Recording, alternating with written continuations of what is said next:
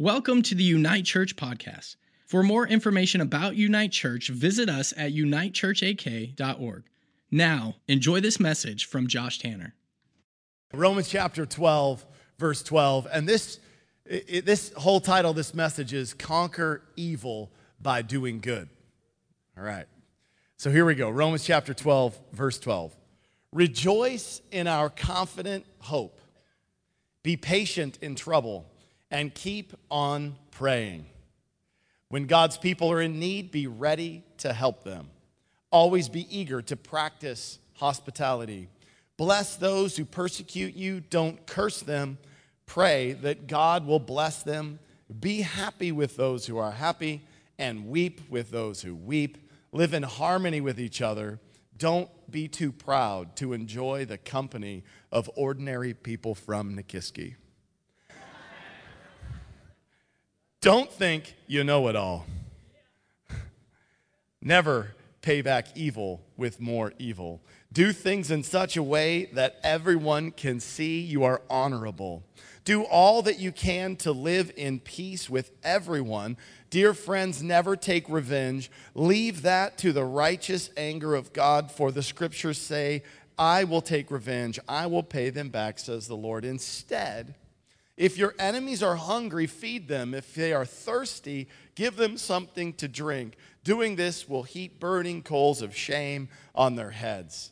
Don't let evil conquer you, but conquer evil by doing good. Amen. Let's pray. Father, we thank you for your word. It's a guiding light of perfect authority in our lives. It aligns our thinking. It straightens out our wrong behavior. Lord, it leads us to life. Your word is life. In fact, Jesus, you are the word of life. Today, we're just going to take a bite of you. We're going to eat some good food from your word, God. And we pray it will transform the way we think and the way we lead our lives, God. We want to be like you. Pour out your spirit on this day, on this time together. We ask, Holy Spirit, you would be present today and you'd bring fresh revelation into our life by your transforming grace in Jesus' name. Amen. Amen. It's good to see you all. I'm glad we're in here. It's like about, 20% cooler? Maybe. This is when we're all wishing we had installed AC, right? But nobody did it. Who has AC in their home? Anybody have AC in their home? What? Do say 2, 3. Man, I'm coming over.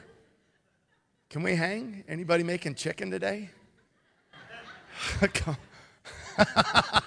He's like, I'll make chicken.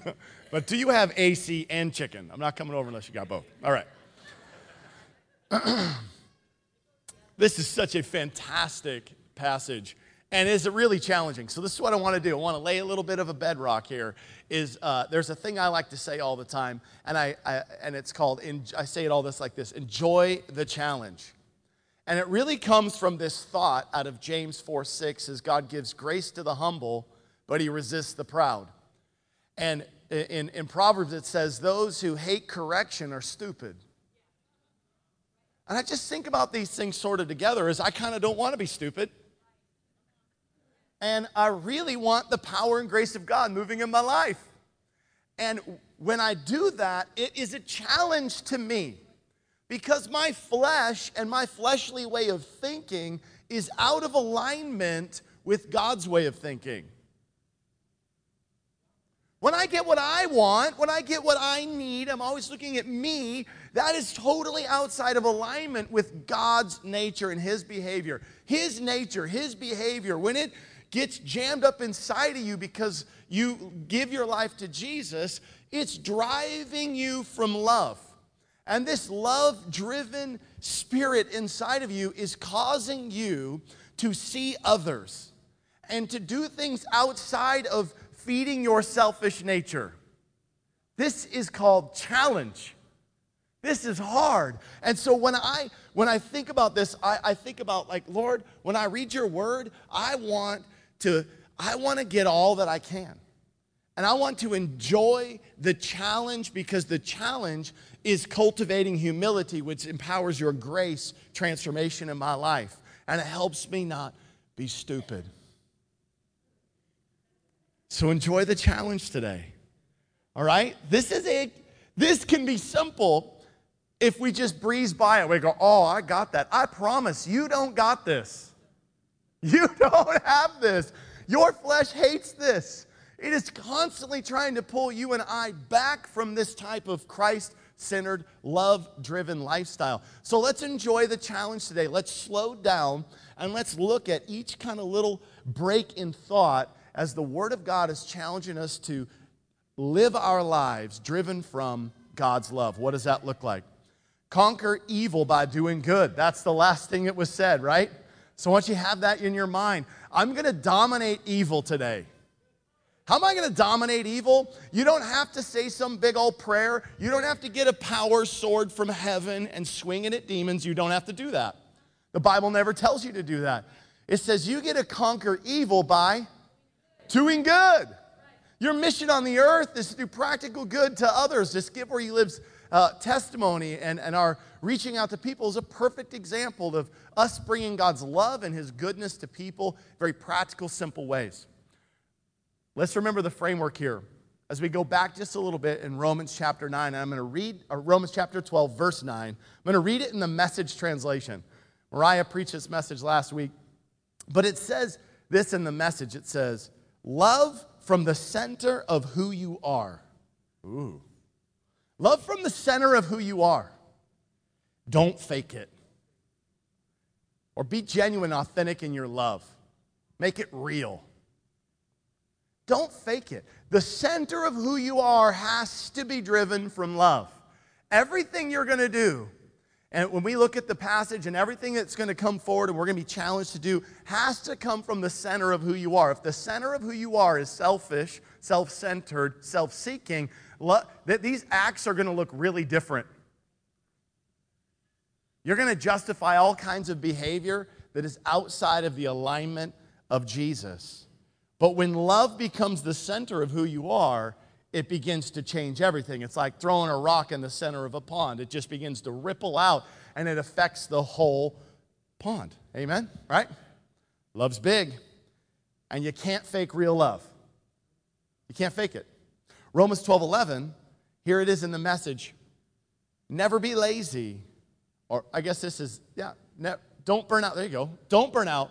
Keep yourselves fueled and aflame. Be alert servants of the master. In the New Living, it says, don't be lazy, right? But serve basically as unto the Lord. Don't burn out. You burn out, it's on you. You're not love-driven. That's not an accusation. That's taking responsibility.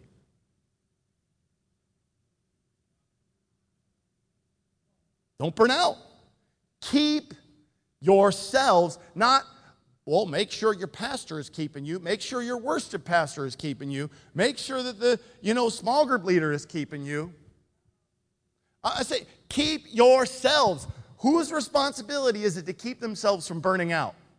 Just raise your hand, okay? Raise your hand. It's me. Nope, not everybody raise their hand. It's yours.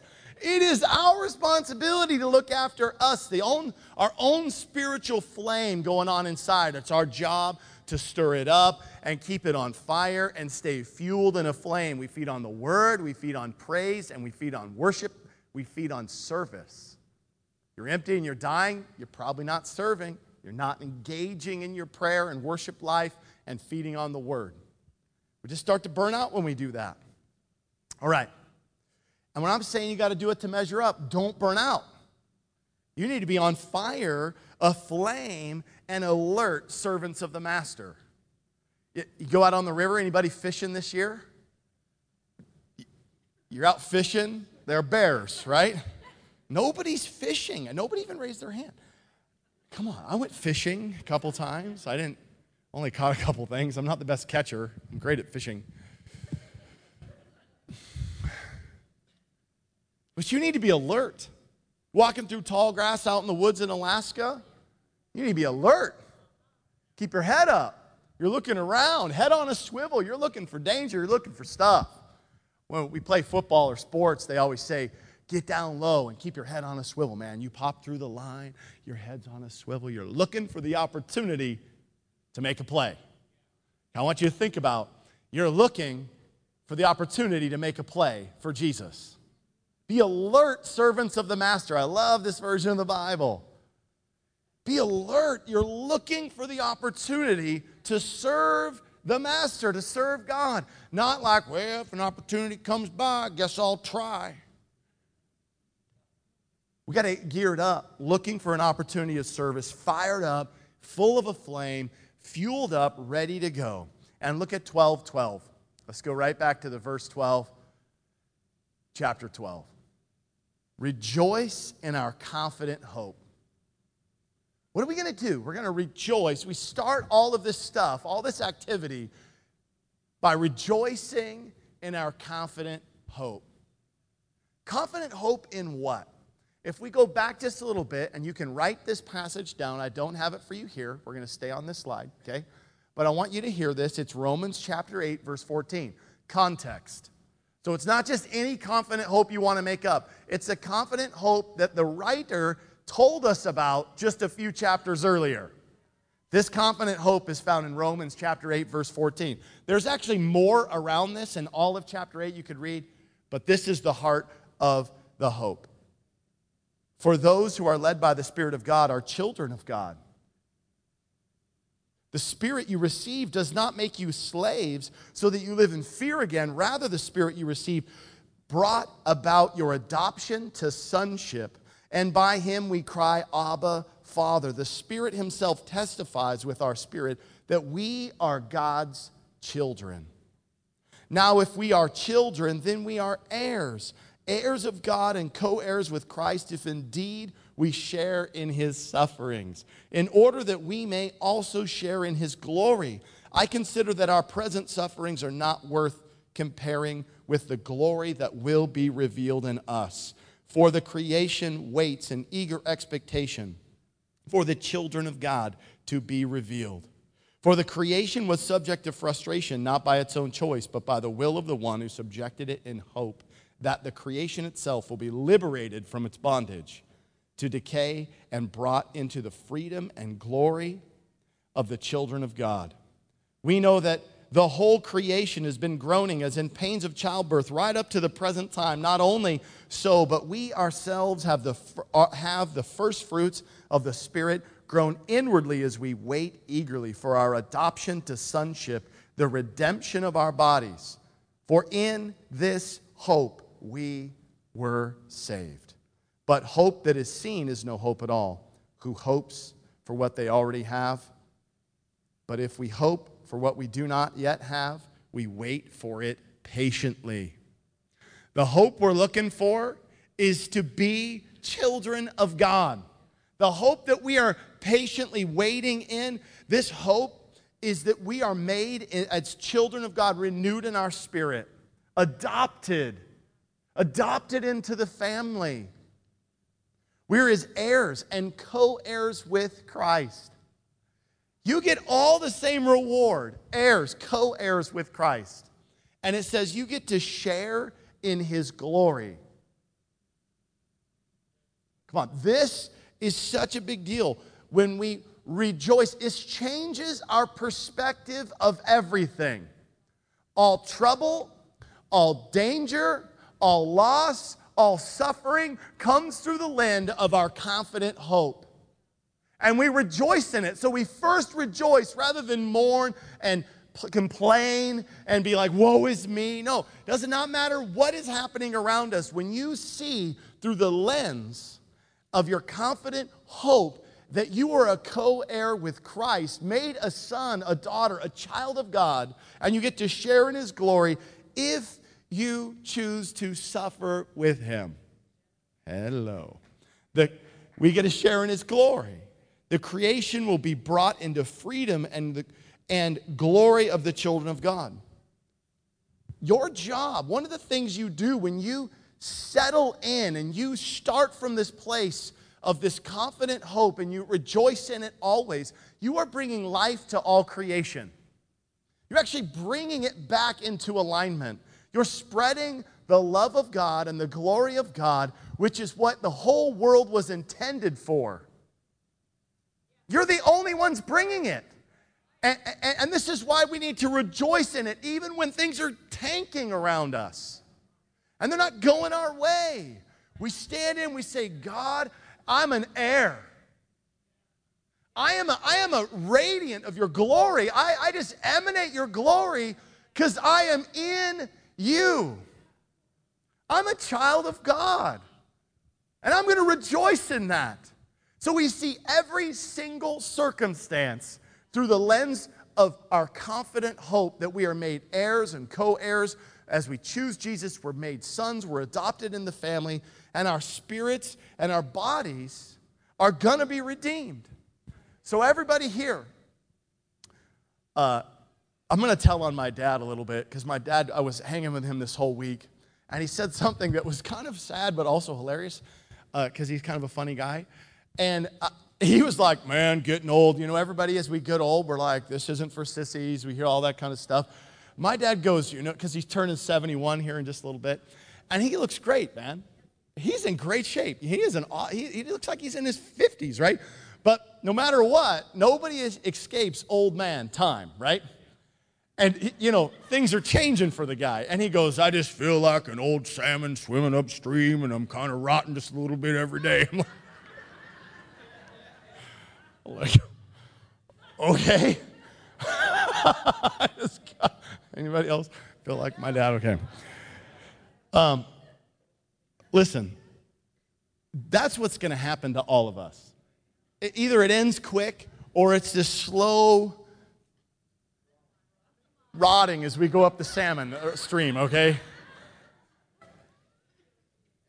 But this thing that is promised to us is our hope is that our mortal bodies, they're actually not made for this space. We get to be co-heirs with Christ, and we get to live in a glorified body. This body you have of suffering and this rotting as a salmon, you get to take that experience and go like, I'm never going back there again. I go into eternity. Love's permanent by choice. I'm not going back to the rotted salmon thing. We're not doing that. And you right now get to stand in the positive, the rejoicing that even as your body is decaying now, as everything in your life is either you're having good things or bad things happen in your life, you get this positive, rejoicing position in Christ that you're a co-heir and you get to look like him and your body gets to look like his. In eternity, forever, this is a blink of mercy. Time is a blink of mercy for you and I. So we get a chance to choose Christ and experience his redemptive nature, and it makes love permanent forever. It's beautiful. Verse 12, it goes on to say, be patient in trouble. See this? You get to be patient in trouble when you have the right perspective. You see through God's eyes. You see through his lens. Stop looking at your tiny little circumstances. Keep them in perspective. Heaven awaits you. God's glory is with you. And you get to engage in serving and loving people in the midst of your trouble, in the midst of your trial. Be patient in trouble. Look, I hate getting in trouble. Anybody hate getting in trouble? My dad used to work week on, week off, and I would always get in trouble when he was gone. I'd cause trouble, get in trouble. Well, I was like 12, and I took his plow truck out for a drive in the middle of the winter. Terrible idea when you're 12. Stick shift. Big old trash truck, Ford, like F350 or something stupid. It was like old sucker. I got it stuck, of course. Blocked the road. So my mom, it was like a quarter-mile walk to our house, and I blocked it right at the beginning of the driveway. My mom was super happy. She was singing my praises every time she had to park her car at the top of the hill and walk in 0-degree weather.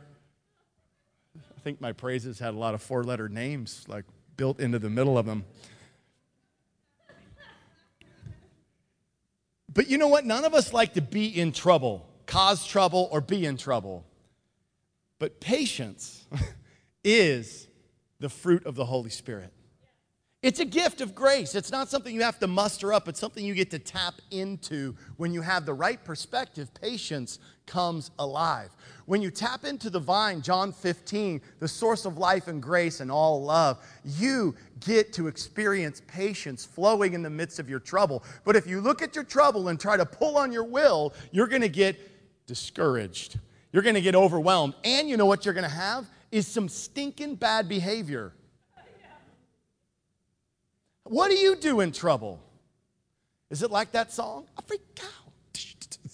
I freak out. What do you do? Right? Run. You run in trouble. You freak out in trouble. You have bad behavior, bad language in trouble. Some people like blow off steam in trouble. And do you point the finger at others in trouble? Who's in trouble? Somebody's got to be in trouble. And I don't like to be in trouble, so I'm making you're in trouble. I mean, we have all these crazy thoughts when we don't rejoice in our confident hope and keep perspective and be patient in our trouble. And look here, keep on praying. Keep on praying. Connect to the vine. John 15, you have no kingdom life except through him. Jesus is the life. He's the way, the truth, and the life. Not only the way to salvation, but he is the way to living in his glory. And listen, when you are being patient in your trouble and you're praying, you are sharing in God's glory. Don't freak out. I love the Message version. It says, don't quit in hard times. Pray all the harder. Don't quit. Don't be a quitter. Don't be a quitter. Just give up when it's hard. It's like, oh, it's so hard. I just give up. And what's wrong with me? You know what? Stop thinking about you. There's nothing wrong with you. You live in a broken world. It actually isn't about you. It's about you looking and serving others. You experience that. You begin to experience the power of God moving in your life, and it creates confidence. Those who lack confidence and who were just weak and easily pushed around are now strong. All because of him. But you got to see yourself like an heir, and you've got to start to rejoice. Rejoicing is a discipline. Thank you, Jesus. God, praise you, man. Praise God. I love you in this trouble. I can't wait to see how you're getting me out of this thing. I can't wait to see how you're going to show up and change somebody's life. But if you have a pity party, I'm sorry, you're going to miss it. And you're going to walk away, you're going to quit, you're going to give up, and then you're going to isolate yourself and maybe move on to something else. But that's just missing. And honestly, that's all on you. Matthew 6:33 says this. We don't have the slide, but I want you to write it down. But seek first his kingdom and his righteousness, and all these things will be given to you as well. Seek first his kingdom, which is Jesus, okay? It's your relationship with the Holy Spirit. Therefore, do not worry about tomorrow, for tomorrow will worry about itself. Each day has enough trouble of its own. In fact, each day only has grace for that day to deal with the trouble of that day. You start dealing with the trouble of tomorrow, this is where you start to freak out. You rejoice in your confident hope that his mercy is new today. His grace is new today. And it renews every day. And if you start to worry about the trouble of tomorrow, you don't have grace for that. And you're going to be empty and it's going to be overwhelming. Just a little tip. Seek his kingdom today, about today. Stay in today. Verse 13. When God's people are in need, be ready to help them. Always be eager to practice hospitality. The Message says, be inventive in hospitality. Ooh, little creativity mixed in. When God's people are in need, of course, when this time was written, when the Bible was written, there was lots of persecution. So persecution even now around the world is just crazy, but it's a lot like the time that these individuals were in the middle of, is that when Christians are running and in trouble, and they're being persecuted for real for preaching the good news or being Christians at all, it's important that we practice hospitality. So now we're just like, hey, let's do community and be nice. But to someone who was running out on the street and Roman soldiers were charging around, killing Christians and dragging them off and then putting them in the arena or lighting them on fire on poles, to be let into a home was life. So I want you to think about this. In hospitality, it's much more than just opening your house and being nice and sharing chicken with your AC, right? I want you to think about when people are really in trouble. How are you using your resources to help them in their time of need? As well as that we do open our doors for community to allow people in need to have something to eat, a place to sleep. Amen? Be ready to help them. What does that mean? It sounds like preparation, yeah. It sounds like I thought about this ahead of time. And a lot of times we say no is because we're like, I'm not prepared. That challenges me as a person. How prepared am I outside of my own family to help others? Just a thought. Be prepared. Makes me think of the Lion King. Sorry.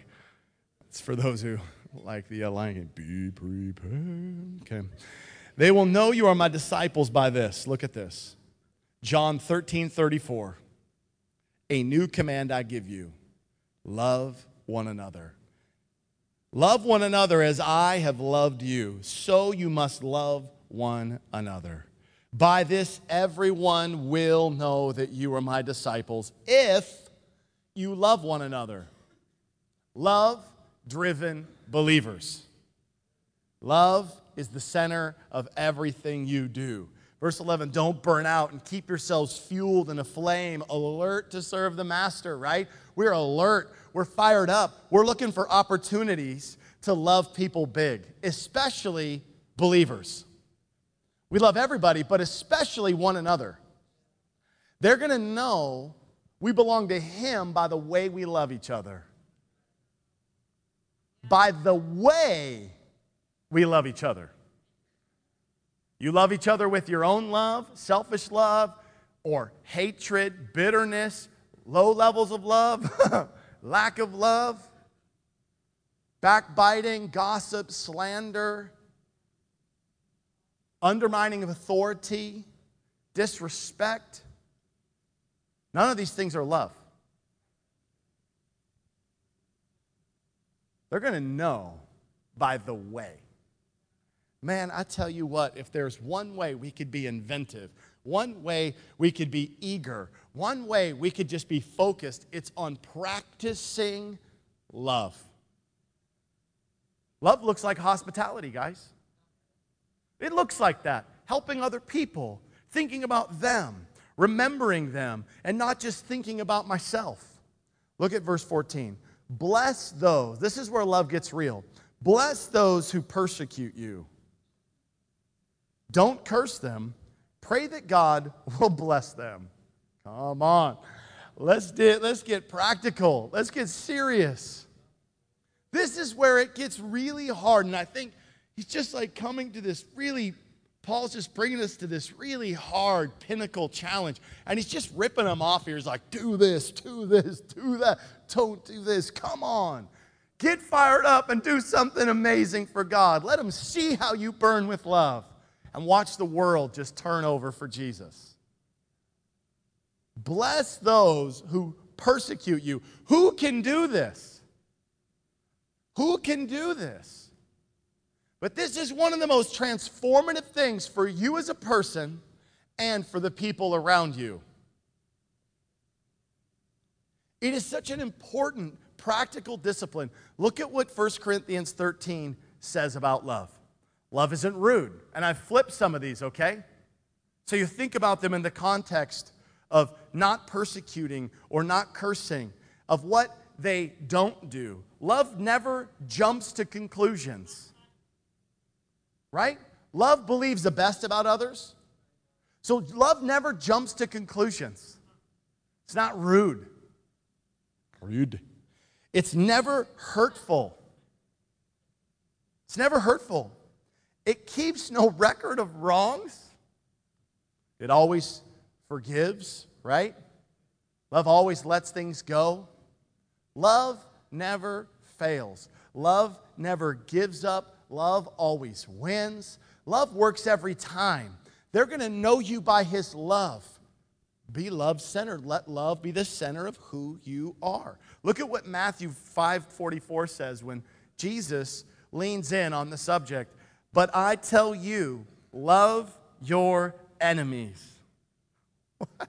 Pray for those who persecute you. Paul didn't just make this up. Jesus laid down the line. He said, we're going to do stuff different. When I'm moving in your life, you're going to love in a way that is so contrary to everything else you've ever experienced. It's going to transform everybody around you. It's going to be so different. You're going to walk in a room and it is going to smack them in the face. Love is counter-direction. You ever walk in a Disneyland and you're going the wrong way? Everybody's like, notices you, right? You're like bumping into them. You're like, get out of my way. You're that salmon swimming upstream.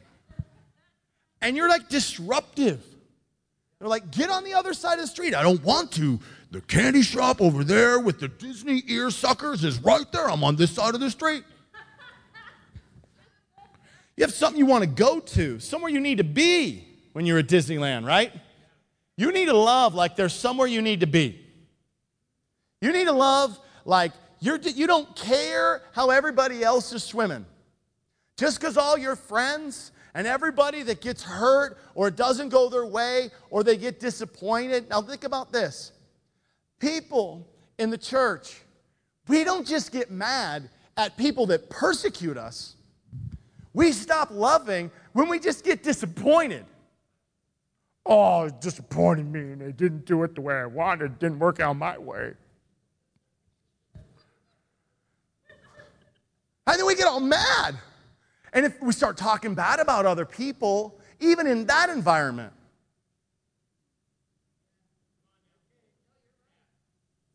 we're weak. We're so wimpy. We're not even being persecuted and chased by people, and nobody is trying to kill us today because we're worshiping.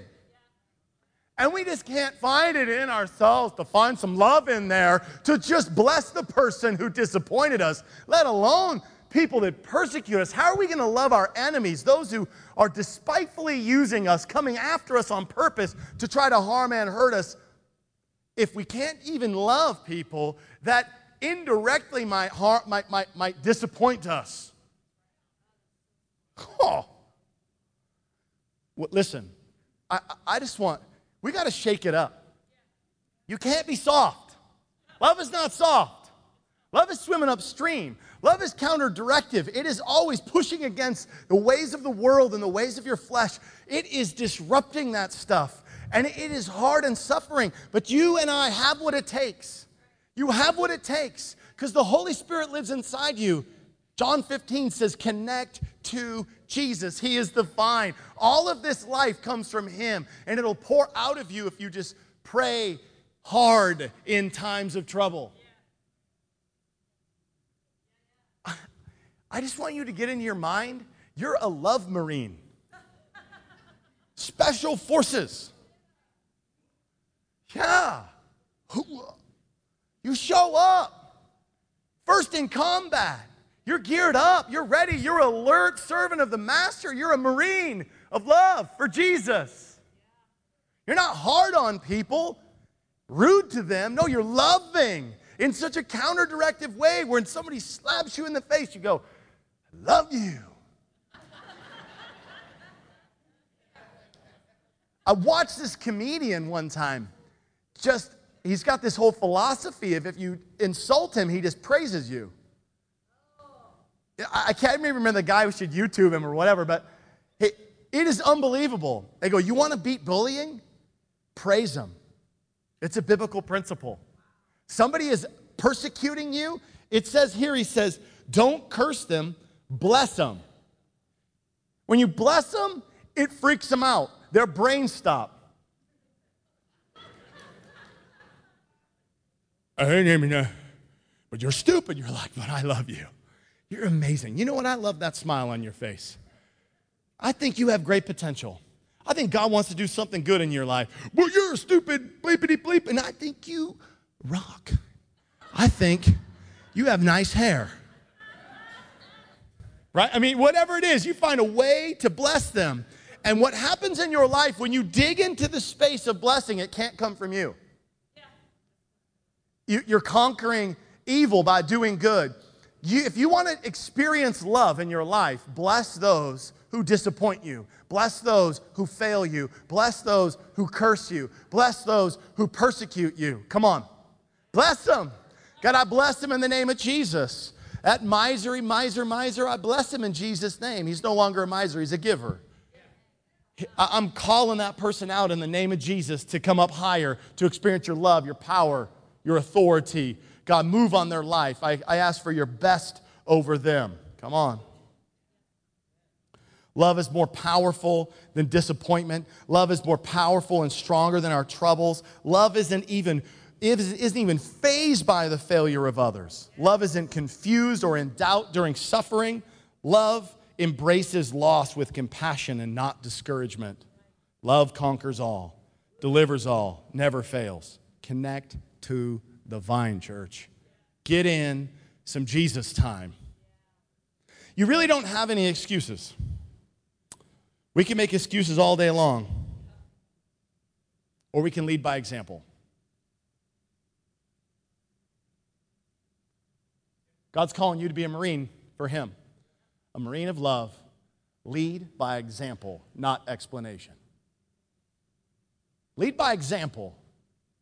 If you have to explain it, you didn't lead strong enough. You didn't love big enough.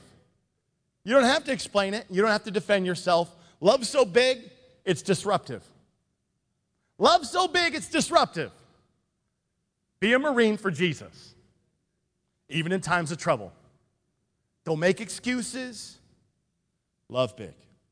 Practical love. Here we go. Let's declare this. I am a love-driven believer. I am a love-driven believer. Come on, all together. I am a love-driven believer. Declare that over your life.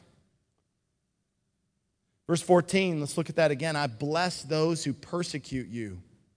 I don't curse them. I pray that God will bless them. Come on. We got to be love-driven believers. Let's declare this. Can you guys read that? Is it big enough?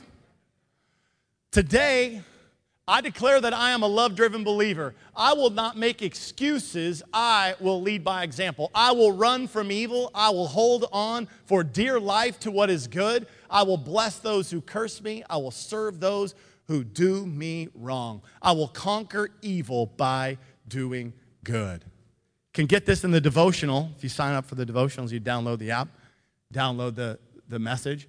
But I declare that I'm a love-driven believer. I will lead by example. I'm not making excuses anymore. I'm going to run from evil and I'm going to hold for dear life. That's the message. It says, hold for dear life to what is good. Let's do it. Verse 15, be happy with those who are happy and weep with those who weep. It says in the message, laugh with your happy friends when they're happy. Share tears when they're down. Isn't that beautiful? Corinthians says love isn't jealous or envious. See, when we're envious of other people, when they win and they succeed, instead of rejoicing with them, we get jealous. Sometimes we undermine their success or don't stand with them. But I want you to think about this. Philippians 2:3, do nothing out of selfish ambition or vain conceit. Rather, in humility, value others above yourselves, not looking to your own interest, but each of you to the interest of others. Just think about it like this. Being with people in their pain and in their celebration. So don't be a fixer. Don't be an escape artist, the balancer, or the bulldozer. So a lot of different things that we naturally incline to do when we are not centered and rejoicing in our confident hope and centered in love is that we try to fix people when they're in pain. You're in pain and I'm like, I got to fix it. What can I do? Let's go do this. I'm going to take the pain away. Put the Band-Aid on. Fix the pain. That causes problems. That's not real love. Or the escape artist. Is that escape? That's the accept artist. I've been one of those. Maybe you guys could fix escape. That'd be beautiful. Okay, escape artist. Don't be the escape artist. Where when trouble comes, you're just trying to run. There it is. See, look at that. Boom. Auto-correct. Love this program. We just run. Sometimes we don't like pain, so we run from it, right? We're not comfortable when people are mourning or rejoicing. Pride keeps us from being humble enough to say, man, I love watching you win. You made $1 million? Go for it, baby. I'm not jealous that I'm living in a double wide. I'm blessing you. Or the balancer. Think about the balancer. And we do this instinctively. It's like when the boat, we imagine relationships and mourning or rejoicing are like a boat that's listing and going to take on water. So if it lists this way, it's like, oh, you're mourning and you're down today. I'm going to run to the other side of the ship because I got to be your counterbalance. I don't want you getting out of whack. Because I'm afraid you're going to get stuck there. I might even just be afraid of being there, but I'm actually afraid for you usually. And then when you start rejoicing, you're like, oh no, it's like he's too high. He's going to and so I climb up and I try to bring you down. Because you're like, I'm worried you're going to get prideful. Okay, you're worried about controlling other people. Your fear is causing you to restrict and hold yourself back and others from real and genuine relationship. Don't be a fixer. Don't be an escape artist. Don't be the balancer. You don't need to balance it out. You can be with them there. And guess what? The Holy Spirit will love them out of that trench. The Holy Spirit will keep them humble. Because He is humility. That's His job. Your job is to rejoice with them when they rejoice, to mourn with them when they mourn. Don't be a bulldozer. Emotions? What are those? I run those over before breakfast. Watch me roll. Emotions. Don't be the bulldozer. It's like, I don't do feelings. Yeah, okay, all right. You basically don't do relationship, and you don't do love. Kind of a problem. Just be with people. Love is patient. Love is kind. It sits with people in their trouble, and it jumps up and down and rejoices with them when they win. Verse 16, live in harmony with each other. How about that? Just work it out. Come on, just every time you're in relationship, don't try to make it harder, try to make it better. Are you part of the problem or are you part of the solution? Be in harmony. Work well with others. Be nice to be around. Don't be too proud to enjoy the company of ordinary people from Nikiski. And don't think you know it all. Super simple. We don't have cliques in the kingdom. Make it work. Live in peace and harmony. Don't think more highly of yourself than you should. And don't think that you know it all. Don't create a little clique around you and others where you're just too cool and too awesome and too good to be around ordinary people. Jesus raised up 12 ordinary people, and they shook the world. Ordinary people shake the world. They confound the wise. I kind of want to be ordinary. Verse 17, never pay back evil with more evil. Do things in such a way that everyone can see you are honorable. Do all that you can to live at peace with everyone. Dear friends, never take revenge. Leave it to the righteous anger of God, for the scripture says, I will take revenge and pay it back. Here's the message. Don't hit back. Discover beauty in everyone. Yeah. If you've got it in you, get along with everybody. And you do because you have the Holy Spirit. Don't insist on getting even. That's not for you to do. I'll do all the judging, says God. I'll take care of it. Message is so great. It's so hot in here. It's unbelievable. I'm burning lots of calories, though. It's so good. All right. Verse 20. Instead, if your enemies are hungry, feed them. If they are thirsty, give them something to drink. You see how practical this is? If your enemy is in trouble, you go serve them. You engage in their life with love. You don't hit back with anger, with malice, with something the world would do. You go counter direction and you jump in their life and you love on them big. And when you do that, you will heap burning coals of shame on their head. It's so awesome. You want to get even? Love them. That's how you do it. You bless them. You pray for them. You give to them. They steal something from you, you give them the Jean Valjean. You give them more stuff, right? Come on. Not enough people got the Jean Valjean. It's a great movie. All right. I'm not telling you the secrets. You got to figure it out. All right. Our scriptures, this is the message. Our scriptures tell us that if you see your enemy is hungry, go buy that person a sandwich.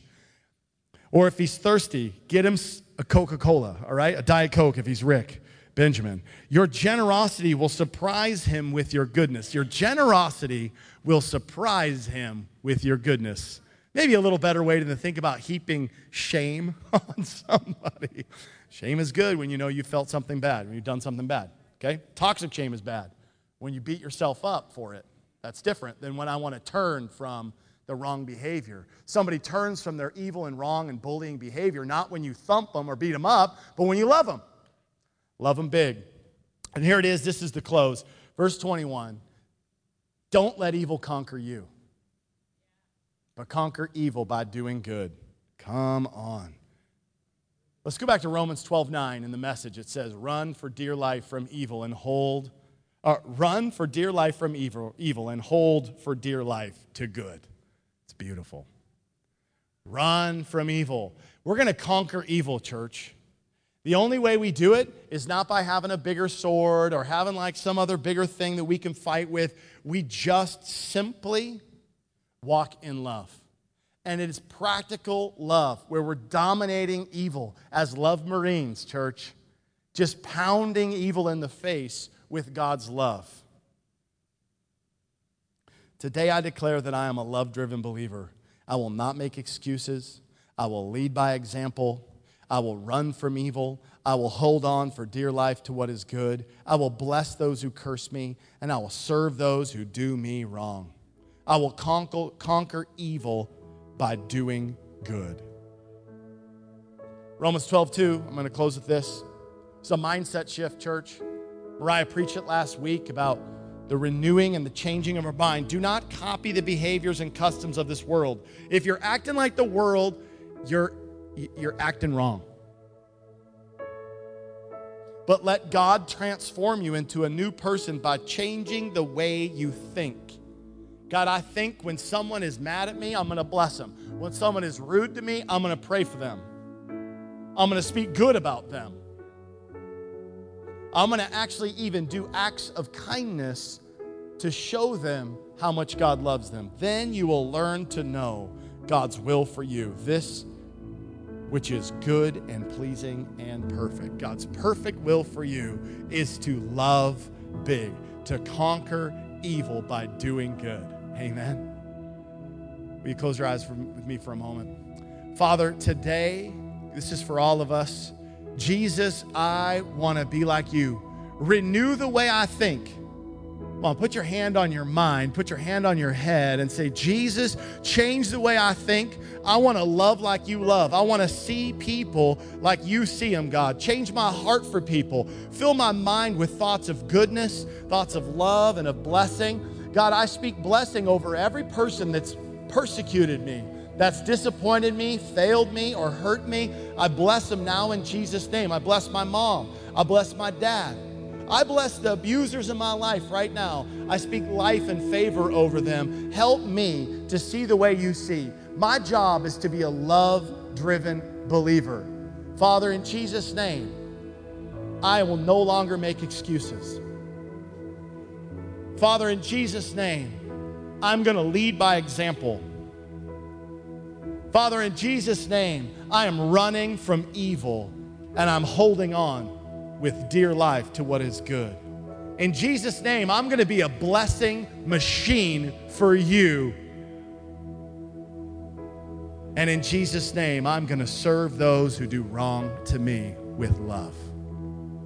Father, fill me up, change my mind, renew me by your word in Jesus' name. Amen. Amen, amen. If you're here today and you've never made Jesus the Lord of your life, today is your lucky day. The Bible says that all have sinned and fallen short of the glory of God. The wages of sin is death, but whosoever calls on the name of Jesus will be saved. God has a perfect and beautiful plan for your life. a plan for good and not for evil. And you might have showed up today and you're drug here, or you might have just wandered in, or you felt like, God, you're in trouble and you need help and you're tired of the way you're living. It's simple.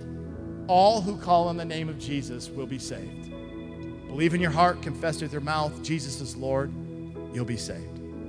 If there's anybody here today and you say, that's me, would you stretch your hand in the air? I'd love to pray with you. Thank you. Anybody else? Thank you. I see your hand. Anybody else? Thanks. Yes. Let's pray. Just pray this with me. Say, Jesus, I believe you're God. Save me from my sin. Change my life today for your glory. Fill me with your love. In Jesus' name, amen. Thanks for listening. If you enjoyed this message, please connect with us at unitechurchak.org. We hope to see you soon.